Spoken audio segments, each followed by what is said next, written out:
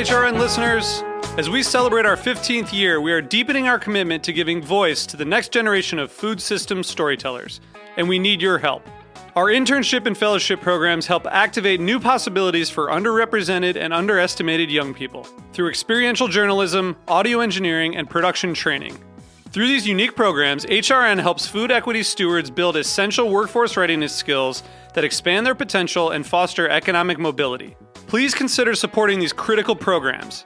And with a minimum donation, you can be entered to win a dinner for two at an amazing restaurant in one of 8 cities and tickets to a concert at a great venue in one of those cities.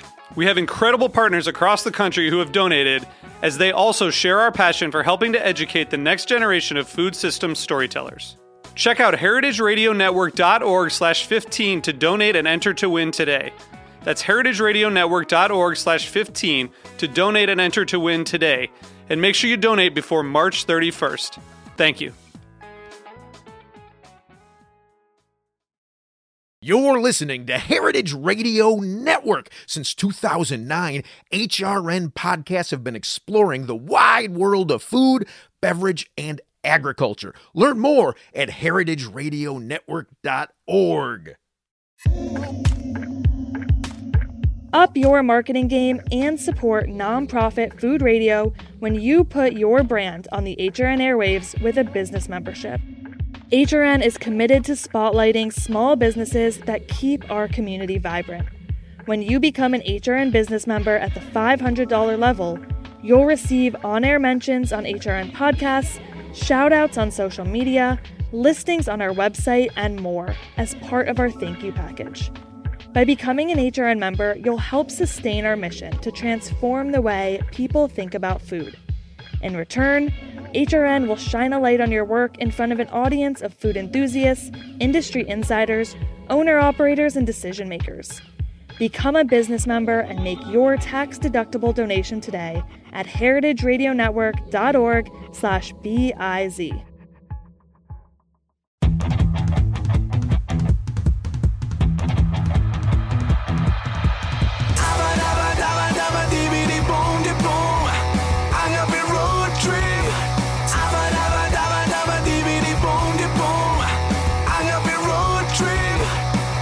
I'm Lou Bank. I'm Chava Privan. And this is Agave Road Trip, the critically acclaimed award-winning podcast from the Heritage Radio Network that helps Gringex bartenders better understand agave spirits in rural Mexico. And gives me great headaches. Yes. And that is exactly what we're going to do today is give you a headache, Chava. Well, I just landed in Chicago. I haven't slept a lot. I am sluggish, slow, not my best me. So No, whatever definitely not. terrible curveball you're going to throw at me, it's going to be And terrifying. we're recording just sitting in our living room / dining room / kitchen in a way that's going to make Roy nuts because the sound quality is not going to be up to his expectations. It's all in the hips. Then on top of that, And on top of that, we got a puppy dog wandering around behind us who doesn't know what's going on. He just wants Connie, but Connie's out of town. Connie being your wife, for whoever doesn't know that. Yeah, sure. Yes. I think Connie's the only person who listens to this podcast. Yes. Okay. Well, she tells you that. Yeah. Anyways, so what we're talking about now that we gave the full introduction. Yeah, so I've got this theory, right? I know. I know, I hurt your head with these theories, but I've got all of these bottles that we've been receiving from folks, some of which have nothing to do with agave, but they're all craft spirit related, right? Mhm. So they have to do with agave. Maybe it's not the raw material that's being used to agave, but it comes from the tradition of small producers making interesting stuff. Well, this is actually exactly the point I want to get Okay. to. I've had an epiphany. It might have been an epiphany, and it might have just been wrong, Chava. Okay.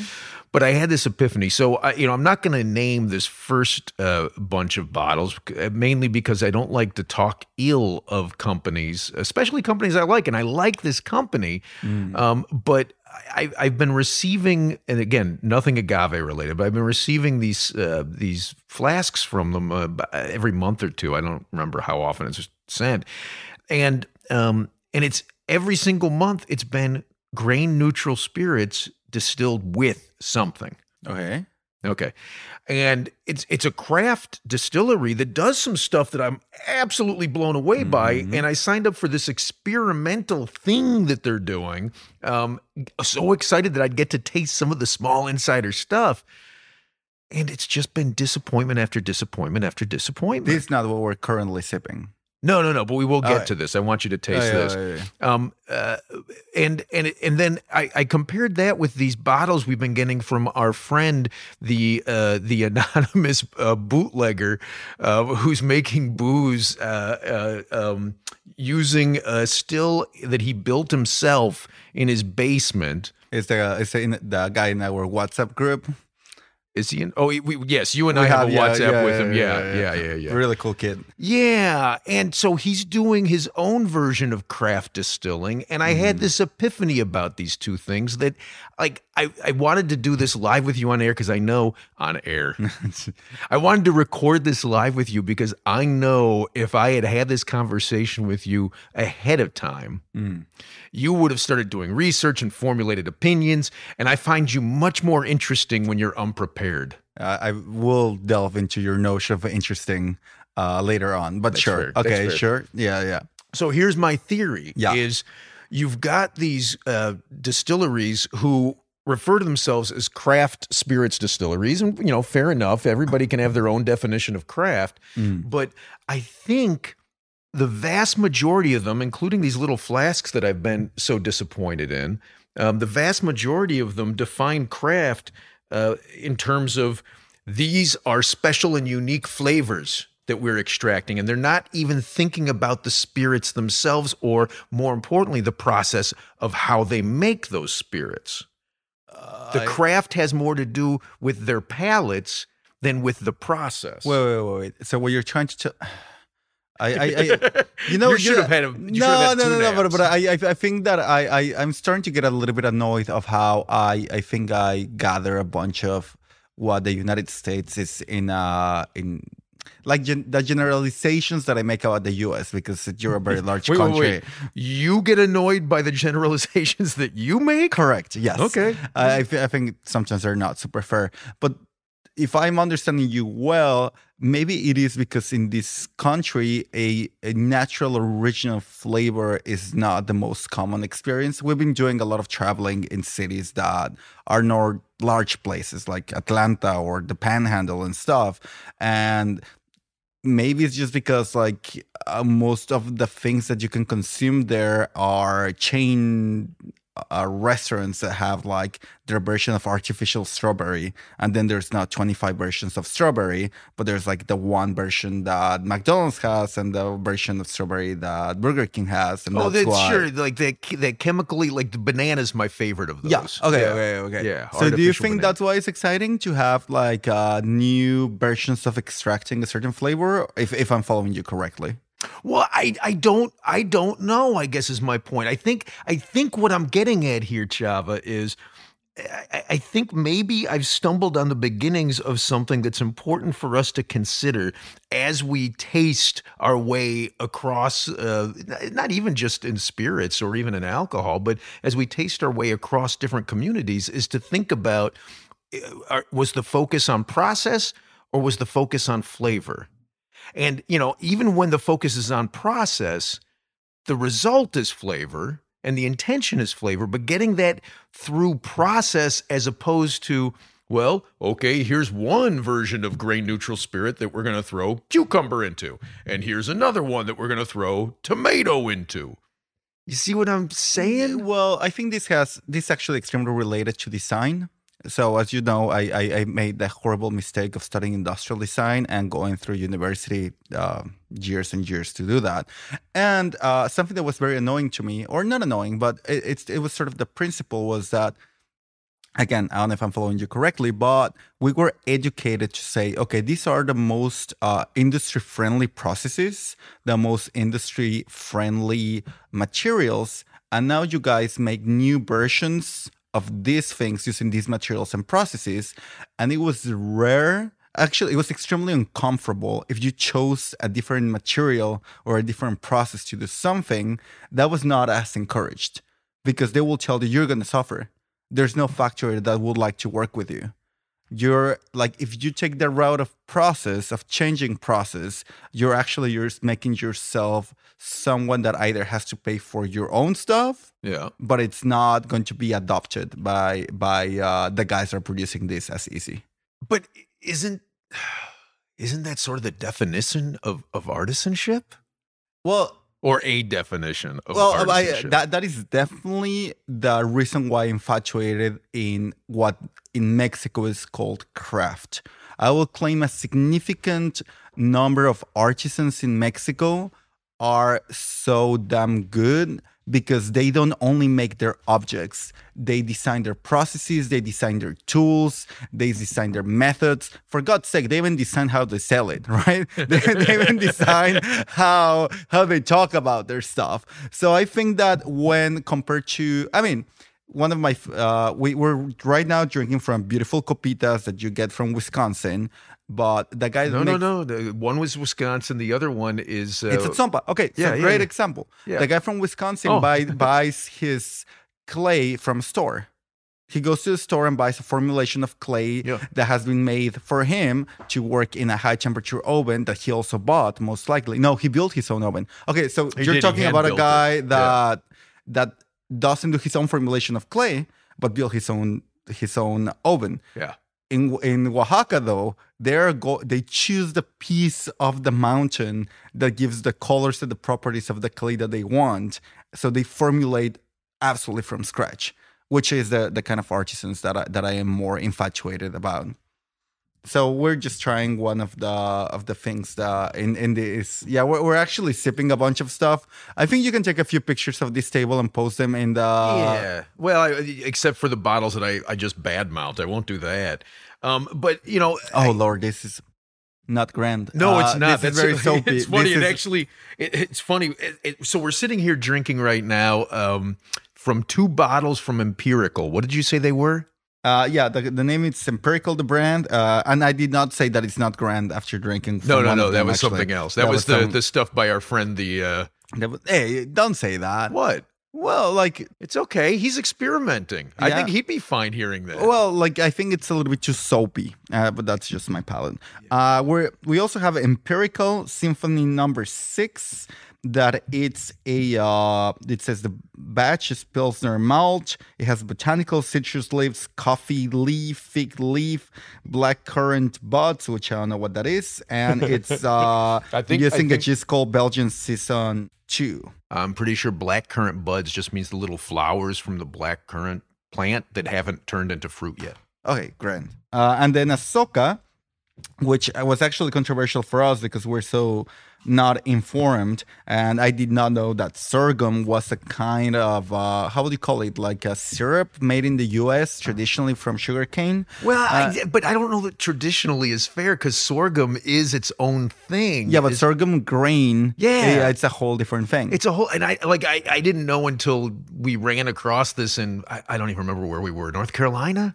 Yes, that is correct. We were traveling through the farms of North Carolina, and we went into a shop that had costeña beans and sorghum. So, but so here's an interesting point, right? I started off with this whole theory because I've been disappointed in these little. By the way, I didn't even quite get your full theory. Your full theory is that because they're more interested in the flavor and calling the part of flavor craft. They don't really scratch the surface of the process, and therefore they're not being able to access something really interesting? Well, sort of. I think it has more to do with the fact that here we've got this guy that we met who's so focused on process and his journey of processes to reach flavor, whereas you've got these other examples where it's not about process at all. It's just literally let's find flavor, and they're doing it by mixing and matching a grain neutral spirit with different ingredients. And and so my point was, well, maybe this is why I'm disappointed though. Tasting these things from Empirical that we just tasted, I like these a lot. Mm-hmm. But so I mean, I think you might be even a little bit confused with your own theory. That's fair. So we were in San Luis Potosí. Well, I was with Dalton and Maguey Melate recording and doing stuff, and we ended up with Tomas Nava Lancaster, which is a new guy in our lives that we both are extremely interested in. The kid is making all sorts of crazy experiments with native corn, tuna, not the fish, but prickly pear, I think is how you guys call it here in the United States. And one of his experiments that I thought was really interesting, it's his gene. He decided to use the prickling pear as the base neutral spirit before adding the botanicals. And good Lord, his gene is out of this world. Yeah. Like, I usually get disappointed with gin, and that was gold. You are having right now the empirical, the plum, I suppose. Wow. I like at that's least very the pretty. smell of it. Yeah. Holy smell my copita. Oh, okay. I don't know, but I mean, it smells good. It has a personality. Like candy. I can do. I mean, these are good. But you know, as I look at these bottles, none of it is about process. Well, sort of, kind of. I mean, they're even listing the yeast they're using, so that's a lot more detailed. Do they? Yeah, of course. Where am I missing? Oh yeah, there. Yeah, in the front label, just it's extremely prominent. Okay. Yeah, I don't know if I agree with you, Lou. I think that for you, and I was just looking at these books that, in a way, was what got you into mezcal, right? Like when you discuss why were you infatuated about mezcal, is mostly because a lot of things collided. The books from the 18th, they didn't get me into it. Well, but it made you like really get interested in it, I think. Like, yeah, so in essence, it's this set of what I like to call farmers' almanacs. So it's really more like a set of encyclopedias for farmers from the 1840s. Manuals. They're manuals for agriculture. For what to do on the farm. Yeah, and so there's included in one of the books is the blueprints for making a still, and this is again from the 1840s. And the thing that was fascinating to me is I found these books in 2000, I think it was 2009, shortly after visiting Lalo Anales, Eduardo Anales at La Locura, visiting him and seeing his still and trying to figure out where he came up with this crazy notion of building a still like that. And these are the blueprints for it. Well, there's not a clay pot in this book, so it's more modern than what he's got. Yeah, absolutely more modern. But there are amazing designs in there. They're really, really interesting.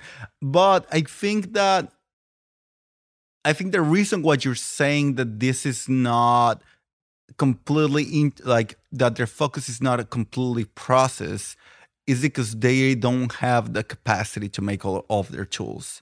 And I think that's something very common in the first world countries. You know, because you have all these rules. With the fire, if you have a distillery, you have all these rules with the fire department. You have all these rules with the National Association of Distillers. You have all this stuff that makes everything, and making alcohol, for God's sake, in this country, so complicated to get past all those regulations and stuff. God, which I would have been so utterly dismissive of a few months ago, but given what we just experienced, right? Meeting the group in Hidalgo.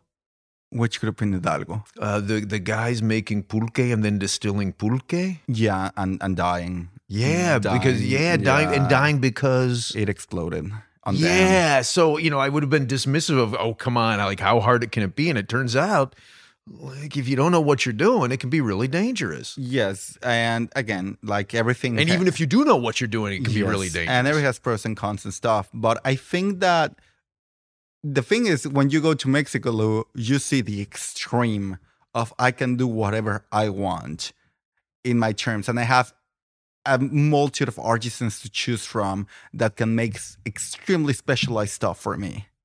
That is not the case here. I mean, you try to go and quote like specific geometries of copper steels here in the US. Good luck. Yeah. So I mean, we're taking forever here. We're like in the 16-minute mark. And Did we you have say 6-0? It's been an hour? No, 1-6. Oh, that's yeah, okay. yeah. But I guess like I don't know if I have a A conclusion or a point, even? No, I do have a conclusion. I think this makes me extremely excited. What's this? Well, Just like being in my living room / dining room / kitchen, drinking spirits. It's freezing. It's dark outside. You've got a brand new leather coat. I think you need to be excited that you took from a dead man's body. Yes, right. But I guess, like, even if they are not yet fully sold, that's why they're telling you they're experimental, Lou. You know, like, because I will agree that I chase a bunch of this stuff and I don't find a finalized product. And I think the really amazing thing I will go and try agave spirits is we're trying hundreds of years of experimentation. Oh, it's interesting. Maybe if we had arrived to Mexico in 1650 and would try agave spirits, they're like, you would have been a baby. 1650. I would have been of drinking age, but you would have been just a baby. Well, I've been drinking since very early. I'm sorry, mother. But anyways, like, I think you are getting to an extremely consolidated scene, to say the least. And these are a bunch of people like trying to figure it out with the even the ingredients they have, even the grains that they have at hand, and the techniques they have at hand. And I think this in 10 years will become something tremendously more interesting. Yeah, I get that. But I got to say, like, just right off the top of my head, this, what do they call it? The plum, I suppose. That's an interesting name. I'm digging the plum, I suppose. Which is not to knock the mango and chocolate rye at 48%, which I'm also really digging. But two different approaches, both of which I think, the mango and chocolate is freaking awesome. Yeah. Both of which, like, I like them, and I think they've approached craft spirits from completely different angles. But, and I don't want anyone to regulate and make a DO out of craft spirits, but I don't know. It's just something that struck me as I was drinking the other night. No. And I think that it is a very noble, it's still a very noble thing in the U.S. And it's not noble in Mexico? Well, not noble as in nobility. It's noble as in new. Novel. It's definitely not novel as nobility. Got it. Okay. So it's and also, like, I would love to see more wild fermentation, for example. Yeah. Which I think you guys are terrified. Like no, man. We're not terrified of it when it comes to beer. Really? I think there's a lot of beers that are doing open air wild fermentations now. Yeah. Really? Yeah. Okay, a lot. But that is exactly my point. Yeah. Baby steps. Yeah, there you go. Baby steps. Awesome. Well, I think that could be the conclusion. Baby steps. Okay. I'll catch you next episode. Okay, Vato. See you soon. Adios. This has been Agave Road Trip, the podcast that helps gringo bartenders learn about agave spirits. Your hosts are Lou Bank and Chava Periban. Sound engineering by Roy Sierra.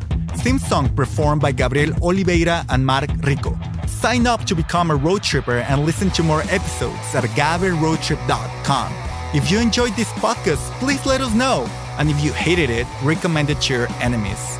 You can also find us on Facebook and Instagram. Lou is in charge of our social media, so if he happens to sound like an old man, forgive him. He is one. Agave Road Trip is a production of 10 Angry Pitbulls, Inc. Agave Road Trip is powered by Simplecast. Thank you for listening to Heritage Radio Network. Heritage Radio Network is food radio supported by you. For our freshest content, subscribe to our newsletter. To subscribe to the Heritage Radio Network newsletter, enter your email at the bottom of our website, heritageradionetwork.org. Connect with Heritage Radio Network on Instagram and Twitter at @heritage_radio. You can also find Heritage Radio Network at facebook.com/Heritage Radio Network. Heritage Radio Network is a nonprofit organization driving conversations to make the world a better, fairer, more delicious place. Heritage Radio Network couldn't do that without support from listeners like you. Become a part of the food food world's most innovative community today. Subscribe to the shows you like, tell your friends, and please join the Heritage Radio Network family by becoming a member. To become a member of the Heritage Radio Network, click on the beating heart at the top right of our homepage. Heritage Radio Network can become addictive. Programming you here on Heritage Radio Network can drive you to eat, drink, and listen to more programming on Heritage Radio Network. If it drives you to drink, please do not drink and drive. Drink responsibly, eat responsibly too, and listen to Heritage Radio Network responsibly. To listen to Heritage Radio Network responsibly, wear protective earbuds. While wearing protective earbuds, do not drive or walk. Sit in a comfortable chair. If that comfortable chair has a hard seat, please remember to get up and stretch every 30 minutes. If you get up and stretch every 30 minutes, do not stretch beyond your abilities. Stay within your defined stretching capacity and consult a doctor who specializes in stretching. If you do not have a doctor, listen to all the shows on the Heritage Radio Network. There has to be at least one doctor among the Heritage Radio Network podcast hosts. Thanks for listening. Agave Road Trip out.